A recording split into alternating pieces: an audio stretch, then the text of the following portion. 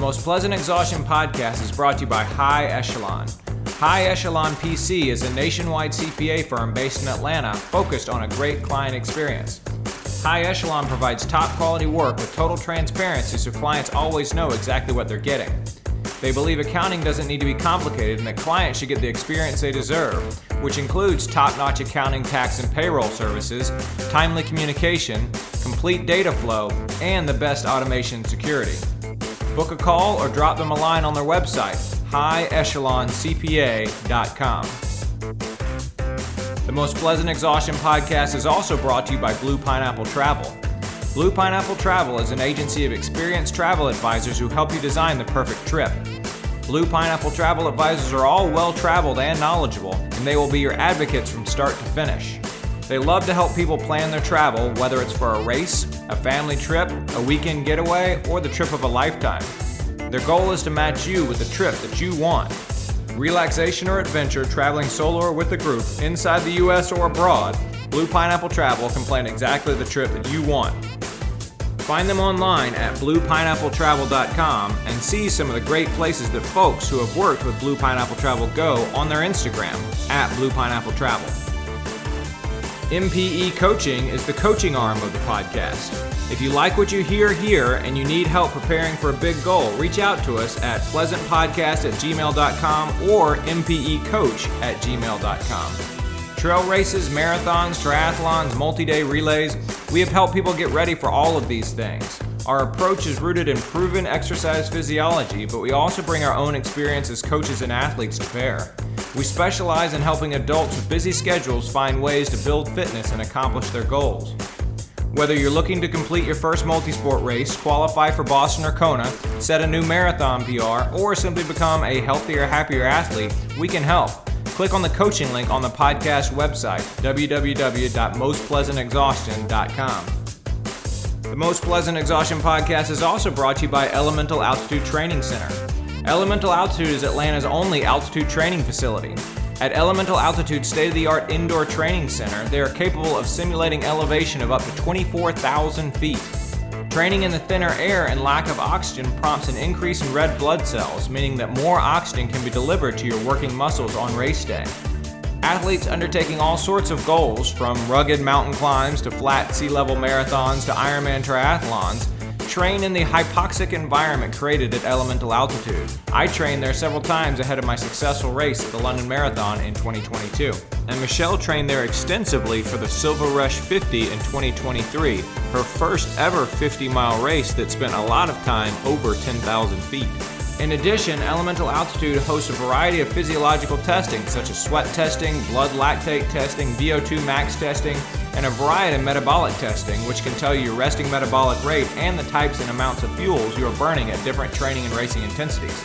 Drop them a line at info@elementalaltitude.com if you have questions or to set up an appointment. Their website is elementalaltitude.com. And finally, our new sponsor for 2024 is Bright Hair. Bright Hair is a creative design studio offering branding, graphic design, marketing, and website design and support. They designed our Most Pleasant Exhaustion logo, and they are helping to build our website right now. The folks at Bright Hair are patient and thorough, and they listen to your feedback. Their expertise has been critical to our getting our branded merchandise shop off the ground in early 2024. Be sure to reach out to them with any graphic design or marketing needs that you have. You can find them at brighthair.com, that's bright, B-R-I-G-H-T, hair, H-A-R-E.com, or on Instagram at bright_hair. Thanks to all of our sponsors for making the Most Pleasant Exhaustion podcast possible.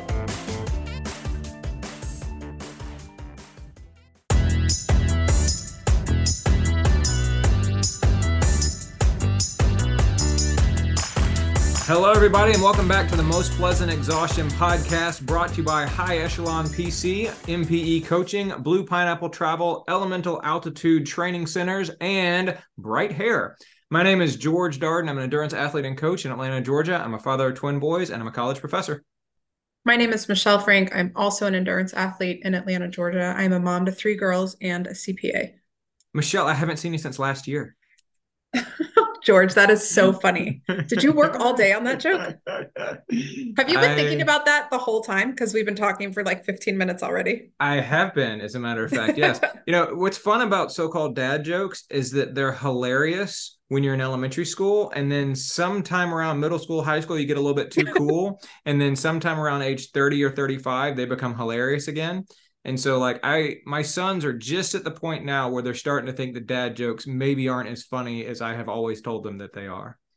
So Uh, I get the dad jokes now because your so sons aren't a good enough audience you and anymore. all of our devoted listeners, yes, get the dad jokes. So Well, that was a pretty good one. I was not expecting that. Happy New Year to you. I am glad to see you. I'm glad to be kicking off 2024 by talking to you, Michelle. We have lots of fun things to talk about, not the least of which is you have a big race coming up here in about a week, right? Yeah. And according to my Delta app, it was 2 weeks from now, but once I realized I booked the plane ticket for the wrong weekend, I thankfully was able to change it. So that is a mistake that I've heard people make over and over. I've Sure, never yeah, understood absolutely. it. Lots of people make that mistake, Michelle. Totally understandable. Okay. Well, I've always had empathy for the people that, show up at the airport and they don't have the plane ticket for the right day or the wrong flight. And I've always just been like, how is that even possible? How do you make that mistake? What is wrong? Anyways, I am now one of those people. There you So go. I'm thankful that I caught it because that would be really bad if I had, kind of been just drumming around Thursday afternoon this coming week and wondering why isn't it telling me to check in for my flight? And but thankfully I was able to quickly change my ticket for January 12th instead of January 19th. There So you go. yeah, I'm going to a race next weekend. Very And good. I did think it was fun. You posted on the text thread that you and I share with our friend Lauren, who is also running the Houston Marathon, that you had in fact realized that you booked your ticket for the wrong weekend. And you asked something to the effect of, is there any other major thing that maybe I'm forgetting that I might have screwed up? I double checked my hotel and it turns out that's the right time because don't forget you did make that mistake with Mountain Mist last year. oh Um, yeah. So but obviously don't travel with me. I actually responded, "Are you truly registered for this race?" And you said, I'm registered. I "Okay, have a corral. I all super right." confirmed that. But I forgot about the Mountain Mist cabin thing. Why am I think, you know what? It's the same exact thing though. It I is have an assumption that the race is on X weekend of X month, and I just go ahead and I do things 6 months in advance, right, way before I even actually register for the race, because I can, right. so I just don't check the dates. And that's the same exact thing that happened at Mist. But Mm. also, yeah, if I'm one of these people now, if you're one of these people that do this often, like what else do you do like this that all kind of fits in the same bucket? Because I need to just be conscious of it, even though I'd already forgotten about the Mist thing. So I'm not sure what to say about it, but I fixed it a week All in right. advance. So I'm So thankful to have fixed it. if you are someone who continually makes mistakes such as these, and there is something besides a race registration, a hotel reservation, or a flight reservation that you have also mistaken, by all means, reach out to us at pleasantpodcast@gmail.com and let us know so that we can give Michelle a heads up. Yeah, we'll even pick the top three and share with our listeners next week. So, Michelle, I appreciate the fact that you are willing to indulge me in this because I figured it was going to be me giving you a hard time about it and you being super defensive. But So I think this is one of those like laugh or cry situations, and it right just on. seemed really appropriate to laugh at myself, sit down at my desk, just call Delta Sky Miles. Well, so now that we've given you a suitable hard time about that, how is your training? How you feeling? You've gotten like the one big mistake out of the way. So now, you're going to get up, you're going to fuel perfectly the morning of, you're going to nail your pace plan, just everything else, right? Um, I mean, that's the dream day. I'm hoping just to, have a more satisfying race than the last time I tried this road marathon thing about 2.5 years ago. So I feel really good. I kind of wish there was like 2 more weeks, but maybe that probably means it's good to just this is the end of the cycle, I Hmm. guess. Okay. So yeah. Yeah, no, I think you should feel good about it. As somebody who has been looking over your shoulder and training peaks over the course of the past several weeks here, well, I think you're ready to go. I'm excited for you. What's the weather going to be like? Have you looked yet? No. I know that so I know Brooke looked at the weather. She Mhm. sent the weather forecast. She's a longtime listener of the podcast, a local friend. She looked at the forecast for Saturday and she sent it to me and I said, "You know the race is on Sunday." But I did not go in and look, and actually I've had a few people ask, and I think I'm not going to stress about the weather 10 days out. Okay, It is what it is. It's Houston. I for sure. have enough, knowledge, I think, at this point to figure out how to adjust mostly fluid intake for heat. Mhm. And but essentially my gel fueling will stay the same. So Mhm. I'm not that worried about it. Obviously it matters what clothing and stuff that I wear, but Mhm. I'm ultimately gonna wear mostly the same thing no matter like what the weather, even if it's a little bit cold. Mhm. So yeah, I just until somebody in one of our text groups starts, shouting out the weather for Houston, and I can see Justin Schmidt all over this right now. He's gonna send a daily forecast, I bet. No, I'm just not gonna worry about it. Right So, on. Very good. Very good. And you mentioned you know what clothing you're going to wear. What clothing you're going to wear? well, we, as mentioned, have been going kind of back and forth with Backline Running to, come up with a bunch of merch options for Most Pleasant Exhaustion podcast, Most Pleasant Exhaustion coaching. So we picked, I think, we settled on a crop for women and a singlet for men. And it's not exactly what it'll look like when it becomes open just for ordering, if anybody's interested in ordering, because it Mhm. is a vinyl print of the logo, not like screen printed or sublimated. I don't know. We haven't really decided yet because we haven't finalized the design. So I'm just going to wear that crop probably with a pair of shorts. They actually have a pair of 6.5 inch shorts, which are awesome. I think I actually haven't even talked about them to anyone, which is shocking when I find something that I like. Mhm. But this was in the first trial run of Backline stuff that I received. So I don't like the way the logo looks on it, but I'm just going to get over it for the race day because the Mhm. shorts are great and they're functional and they fit well. And I've also been stalking the website for 4 weeks and there's no mediums in this. I would order another Mhm. pair actually to Mhm. wear the ones without the logo on it because I don't Mhm. like the way the logo looks. That's why we Okay. changed the logo. Mhm. That's a lot of information. But no, they're sold out in every color and a medium. So I'm just going to wear what I have and it's going to be great. So, So and awesome. if it's Very good. cold, then I'll throw on a pair of arm warmers and gloves. And I actually might buy a new pair of socks. So that's pretty Okay. much all that's left, I think. So Okay. That was definitely a planted question because I was hoping it would lead into your talking about how, in fact, you have been taking the lead and going back and forth a whole lot with Backline, the clothing company based in Brooklyn, about the branded clothing that we're working on right now that folks will have the opportunity to get some of once we kind of finish up getting it designed and all that sort of thing. I'm super impressed, Michelle, like sublimated and vinyl and all those various terms you talked about when it, keep you didn't going, know keep you going. didn't know any of that stuff a month ago. No, no, okay. Gosh, that is the understatement of the year. And it's only a few days into the year, but it might still be true in December. No, and that's actually why we are so fortunate to have Bright Hair as a sponsor, Yeah. and a friend. And Stacy stepped in and literally, do you think she had to explain things to me on a kindergarten level? I mean, it was So pretty at much, best a kindergarten level, yeah, yeah, and yeah, me too, and me too. To be fair, yeah. The only reason why she wasn't explaining it to me to the degree that she was explaining it to you is because I was kind of sitting back and watching, whereas you were actually doing the work, and so, I suffered, but man.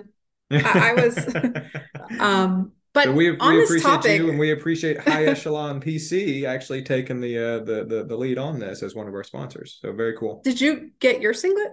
I did. I Okay. got my singlet in the mail. You sent it to me. I will be wearing it during the Disneyland half marathon that I do next weekend, which is not a target race for me because I am far from being in tip-top shape, which I am perfectly fine with here 5 months out from my big target.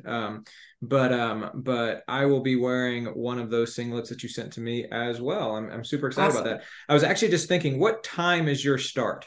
Who is actually going to be starting a race first with the singlet on, you or me? Because it's at the same day, but I have a super early start. And you're probably 5 a.m. start in Disney World, 5 and a.m. I'm start in Disneyland. Yes. Disneyland.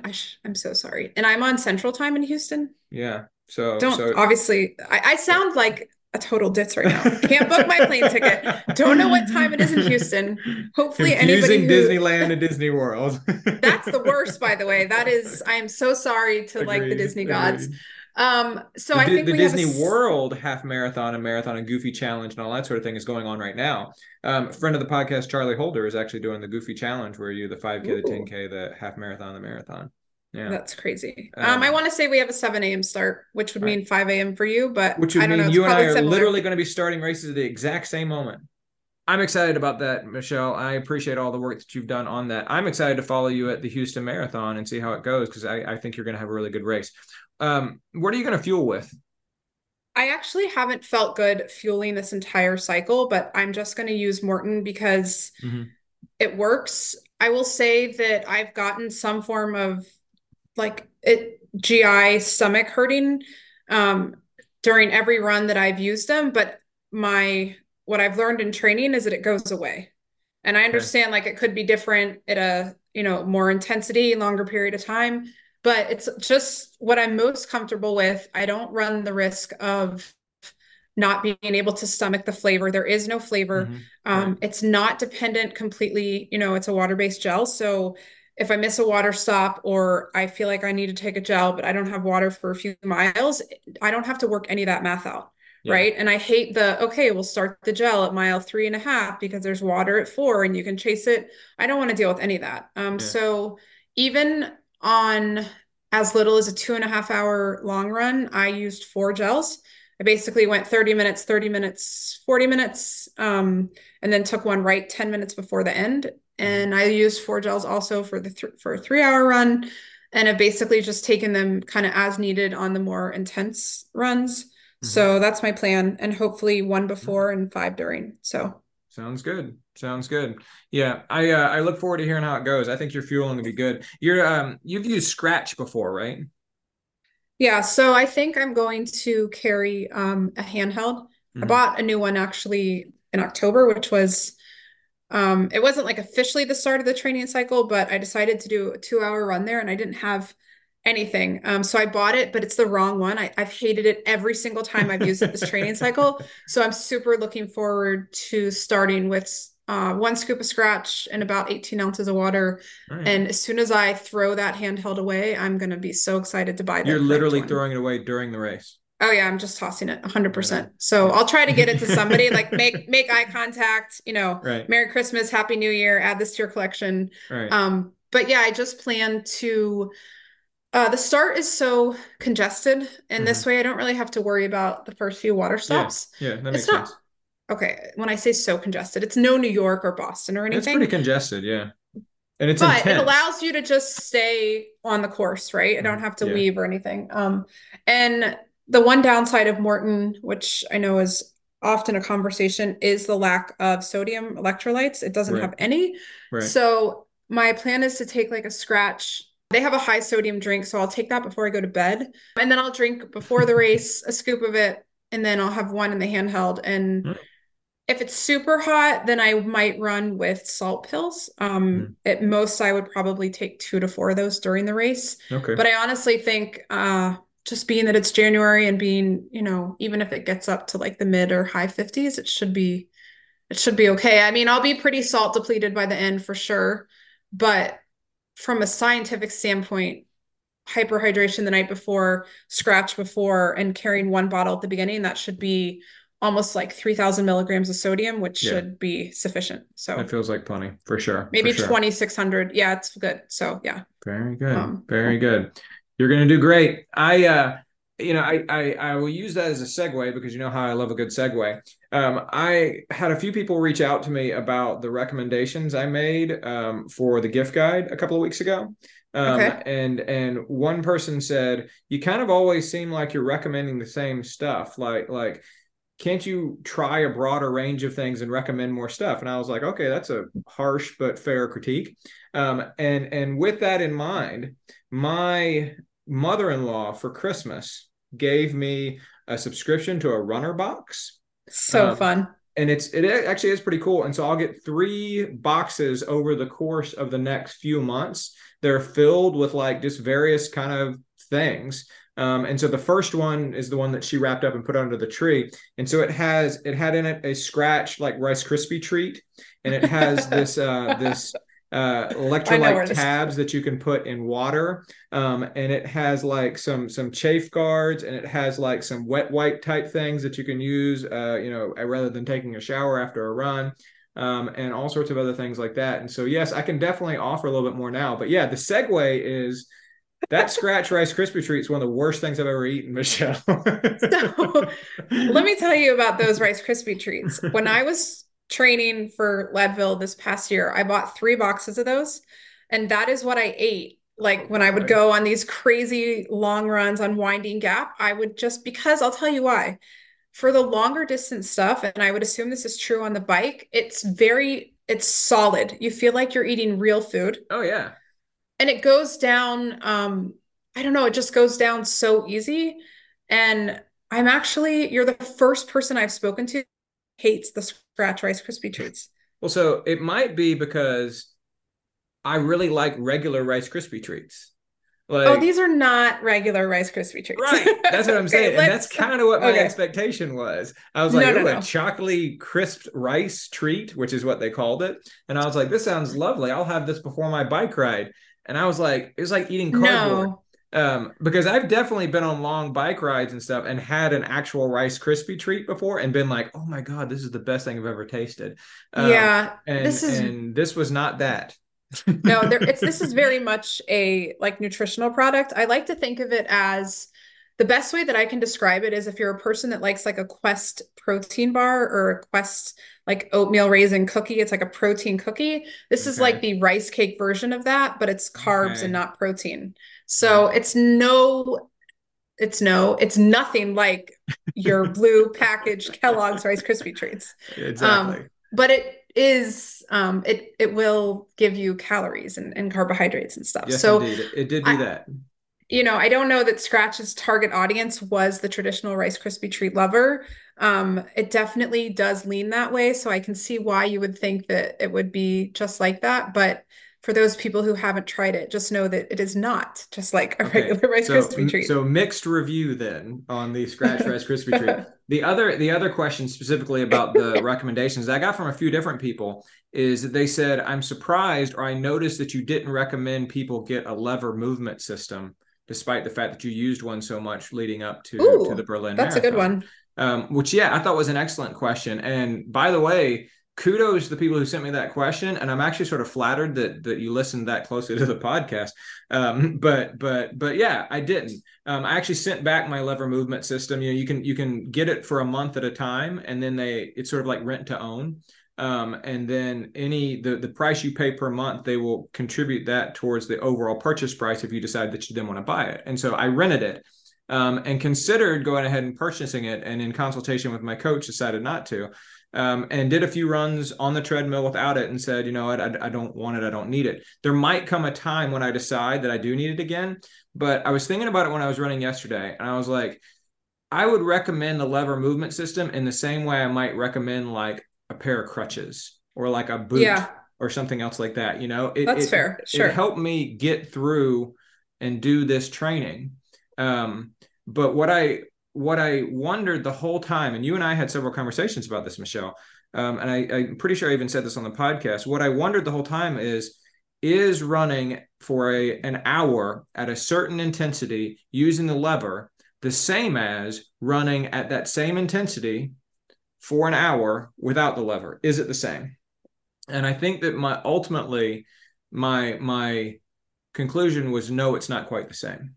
I mean, how does Lever answer that question? So Do they market this as that, or do they market it as we've got a way for you to still run while you're injured, and that not further kind injure of yourself? it's kind of the latter. It's more of a tweak. It's more we've got a way for you to run with less impact, which Okay, is good when you're injured or when you're coming back from injury or when you're trying to avoid injury or whatever it happens to be, right? That's kind of the sure. subtext of that. But what they say is it's a lower impact way of running, which it was. And make no mistake, I was far better off running that hour at a particular intensity using a lever than I was not running for an hour.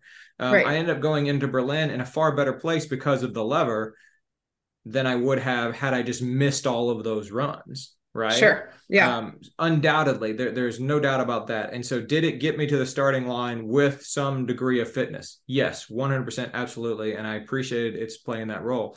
But I do think, and I said this in my race report afterwards, my upper body and my core and my back and my shoulders hurt a lot. They were super sore after the race, and I think it's because I just wasn't accustomed to holding them up.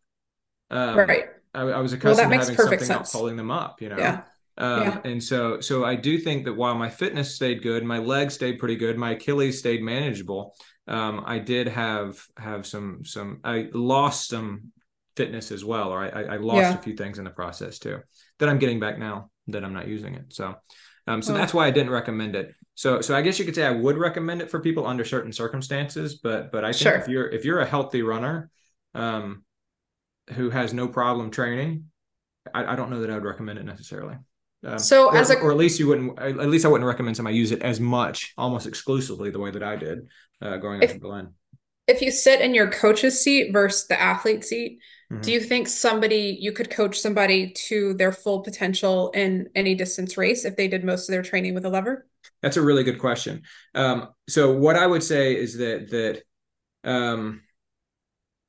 if they trained only with the lever, I mean, you used it for treadmill runs sparingly, right? You didn't yeah, use it for every not I run. used it for You used every it for treadmill. treadmill, I used it for every every treadmill treadmill, run, and I right? tended to opt for the treadmill rather than opting it. So I still did my long runs outside, but that was about it, really. Right. And so I would say the bulk of my training, I could go through and actually find the percentage, but it was somewhere between about 70 or 80% of my miles were using the lever. Um, so I would say, first of all, it would be less than that. I would want to be less than that. But second of all, I think that what I would do differently as a coach is I would fold in other activities that would try and make up for some of those things that I was losing by using the lever, like That makes core work sense. and strength work and things like that, right? Sure. Yeah. Yeah. And so I just did I wouldn't clued into the fact that I was losing that. Yeah. It only became apparent after the race. And there was no doubt that I did lose it for sure. Um, That makes sense. okay, so that was a good segue, a not so good segue. Let's talk about Molly Seidel going on Wait, Wait, Don't Tell Me, the NPR news quiz show. Did you listen to it? I did, and I've heard her talk about it, I think both Oh, you on have? recap.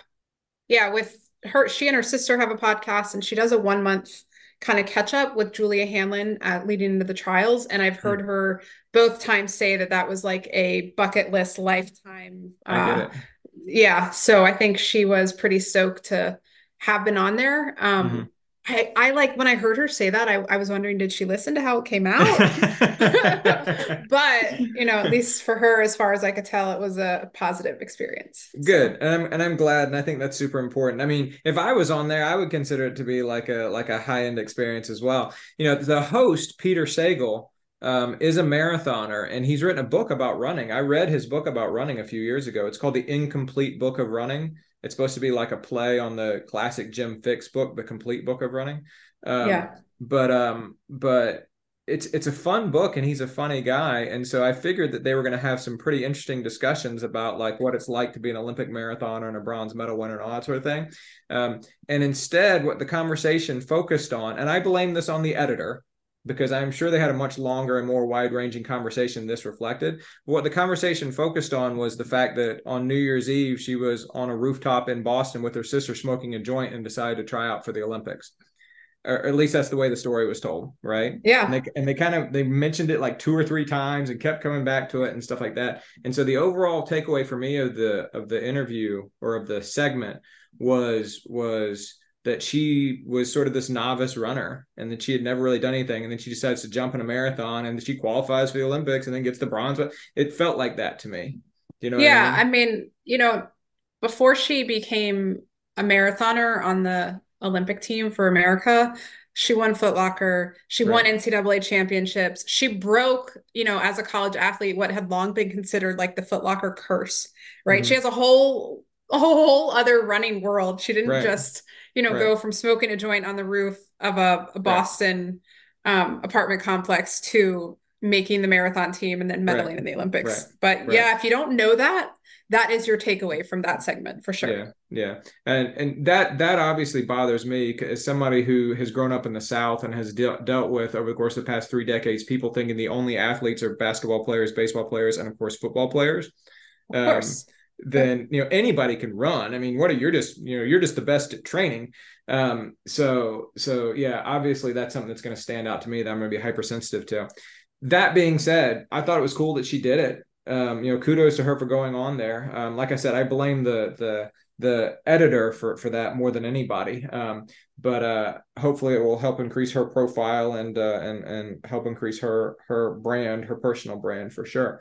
But it itself, talking about that is a segue to talking about the one thing that you and I had several discussions with each other and then with a few of our other friends last year as well about sort of the role of personal brands and influencers and that sort of thing in the running world right now. And as we kick off 2024, as we sort of think of the state of the sport, I think that's maybe a sort of a fun thing for us to talk about a little bit here. Yeah, I think, these professional runners, I mean, they go to high school, they may or may not go to college, but the idea is they have enough talent or enough work ethic that gives them enough talent that they're professionalization of what they do is being an athlete. It is their sport, right? So whether it's road, track, mountain, ultra trail, if you are a sponsored professional athlete, you are being sponsored and compensated for your ability to run. And you would think that the greater the ability to run, the greater the compensation.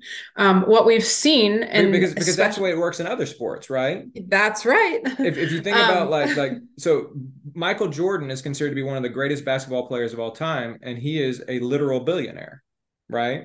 literal, yes. And so the highest paid players in most sports are the players that are the best. Right, And that are going to have the biggest impact on their team and help their team win and improve their team's record and things like that, right?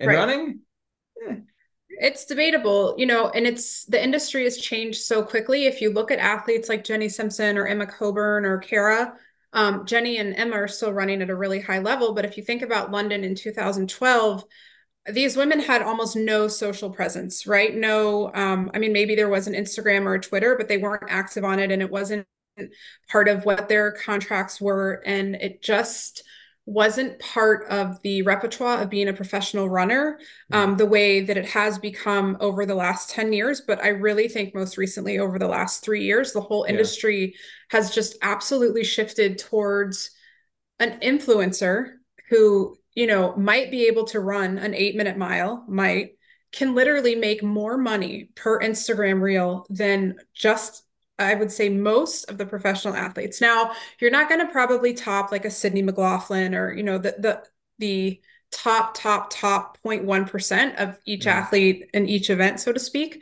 But these athletes are gaining and often sometimes losing contracts, even when they're competing at the height of their career because they're not gaining enough Instagram followers, enough views of their reels. They don't have a TikTok channel. So the industry is just shifted in a way that, I mean, what is a professional runner supposed to do if they're not good at the social channels?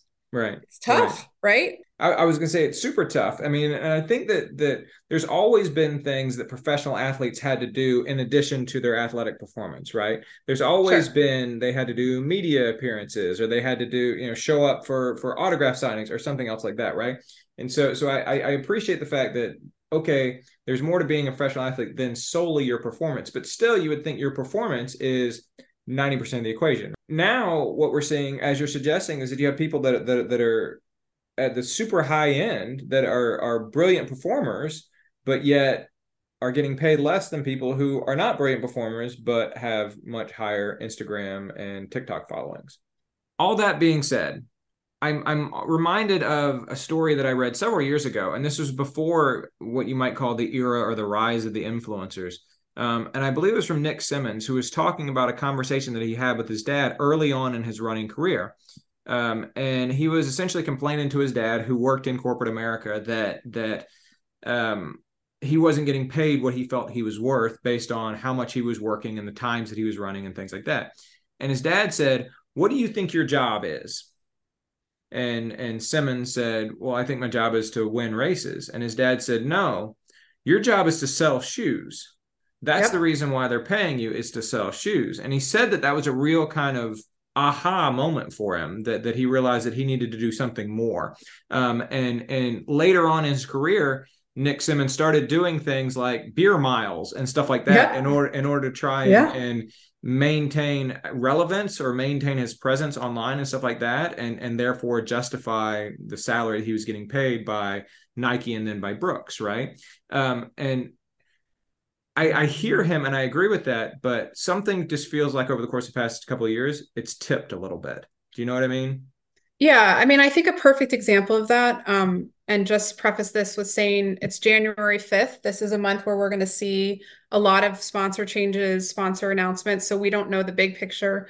And maybe not as many because it's an Olympic year, but at least for this year, I can point to Grayson Murphy, who is Yeah. probably one of the best mountain runners in the United States right now, and if not the world. She medaled twice at Worlds this year.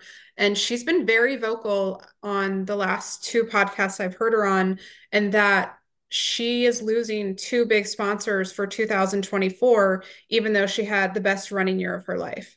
Right. Now, her main shoe sponsor, Saucony, is still sticking with her, but she doesn't have the Instagram algorithm that she once had, or that other people that these sponsors, non-endemic sponsor. So they have basically not renewed her contract because she wasn't getting, enough activity on her Instagram reels. Right. So, I mean, if you're Grayson and you're running at the height of your career and you're walking away from Worlds with two medals and you're losing sponsors, and she's not the type of person that probably has this outlook, but I would just feel so hopeless about the state of the sport that I was Hmm. in, Yeah. because it makes no sense. Hmm. But in the same regard, I think even to get a professional contract these days, the last 2 to 3 years, part of being signed as a professional runner coming out of college, coming out of high school, is almost already having that influencer social media presence. Yeah. It's Like just Nico built Young. in. Yeah, it's Yeah. just built into professional running now. And I Yeah. just don't see it. I don't see these brands actually swinging back to caring more about performance. Yeah. I don't either.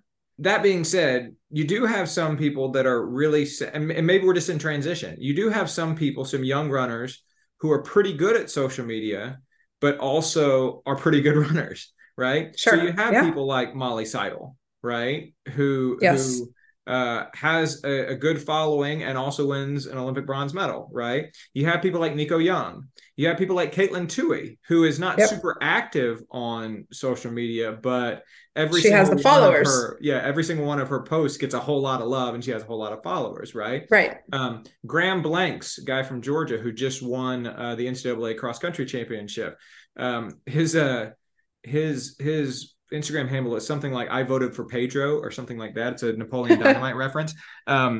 He just signed an NIL deal with New Balance. And so clearly he has a presence as well. And so maybe what we're complaining about here is just like a transition Yeah. between the current crop of, or the established professional runners and then the established influencers, and then in the future it's going to be both, right? Does that make sense? Yeah.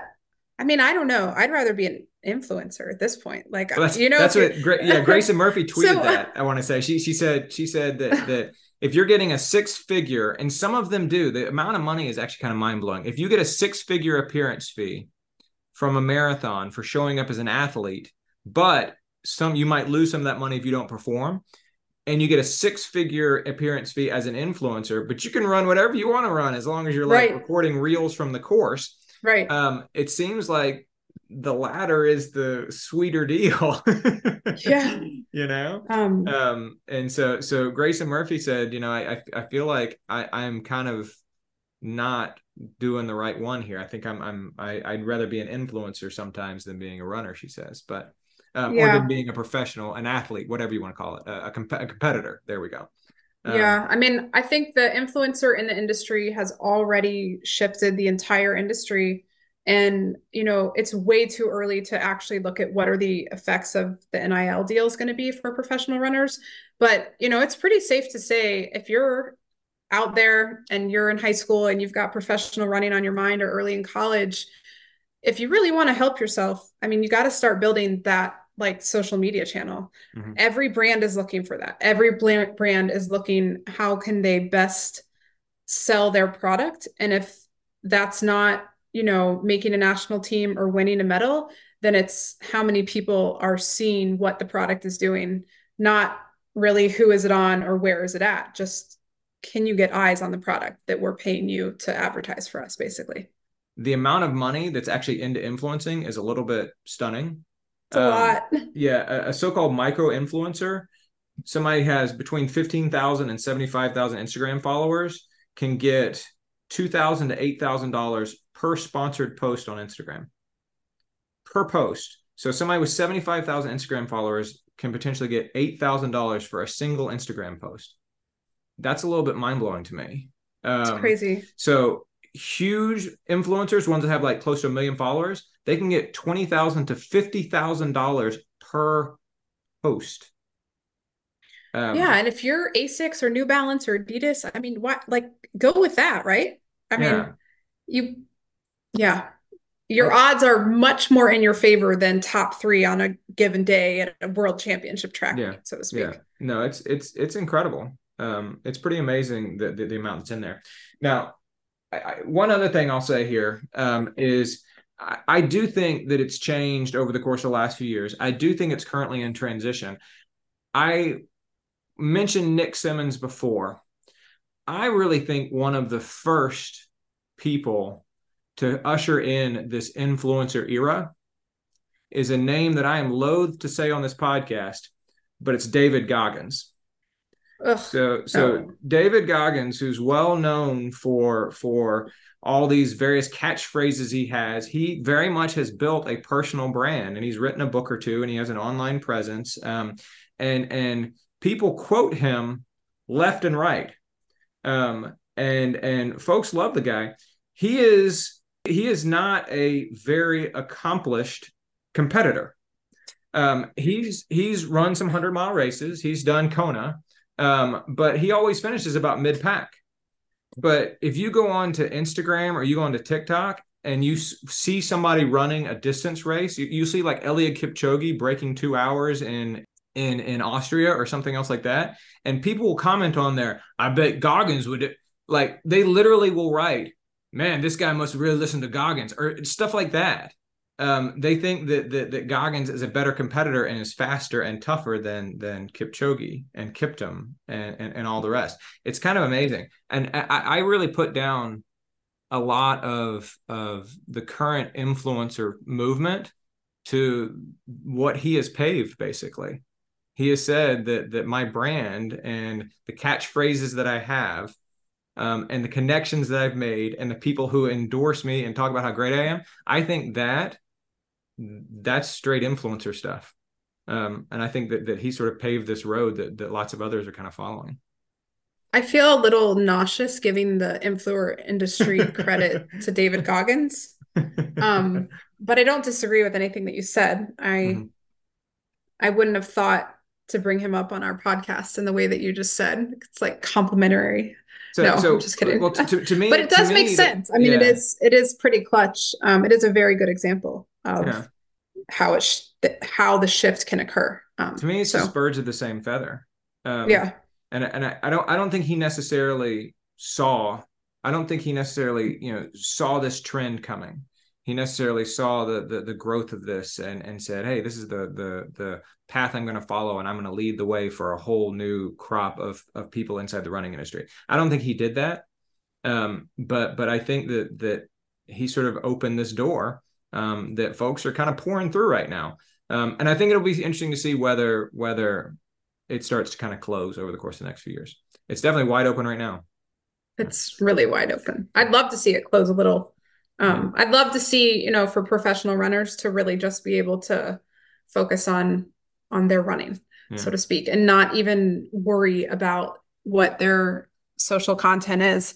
Or I'd love to see the bigger brands, and I know some of them already do this, but it's not really necessarily those people who get the most hurt by this. But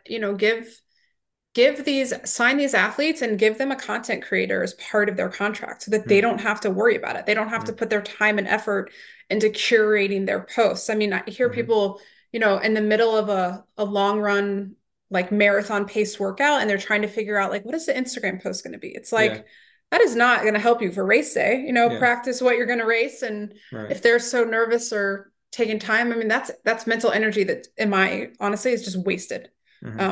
But it's a stress factor for them. So yeah, I think that's an interesting proposal. I will say, and this will be my final word on it, is that I do think that Gen Z, I do think that the people that are in college now and in high school and college now, I do think that creating content comes much more easily to them. Because they've been doing it. Like my sons have kind of been doing these sorts of things already. They're not creating content per se, but they go on Scratch, their little program, and they create little games and stuff. And so they literally, they're currently right now in a competition where they're building a website about Bigfoot. Last year at the same competition, they entered the film category and they made and edited a film that was based on a graphic novel that they both have read. And so I think that the next generation is growing up creating these sorts of things to the degree that it's not a source of stress for them the way that it would be for me and you. Sure, that makes sense. But I do think that getting a content creator, someone who actually comes out with you and films you on your runs and gets all the footage for you and then consults you on exactly, I think that's brilliant. So for sure. All right, Michelle. Good kickoff to 2024. I appreciate you being with me. Yeah, it was fun. I don't know that we're gonna record a podcast before you head to Houston. So good luck. Aw, thanks. So, excited to hear about when you get back. Thanks, everybody. Talk to you later.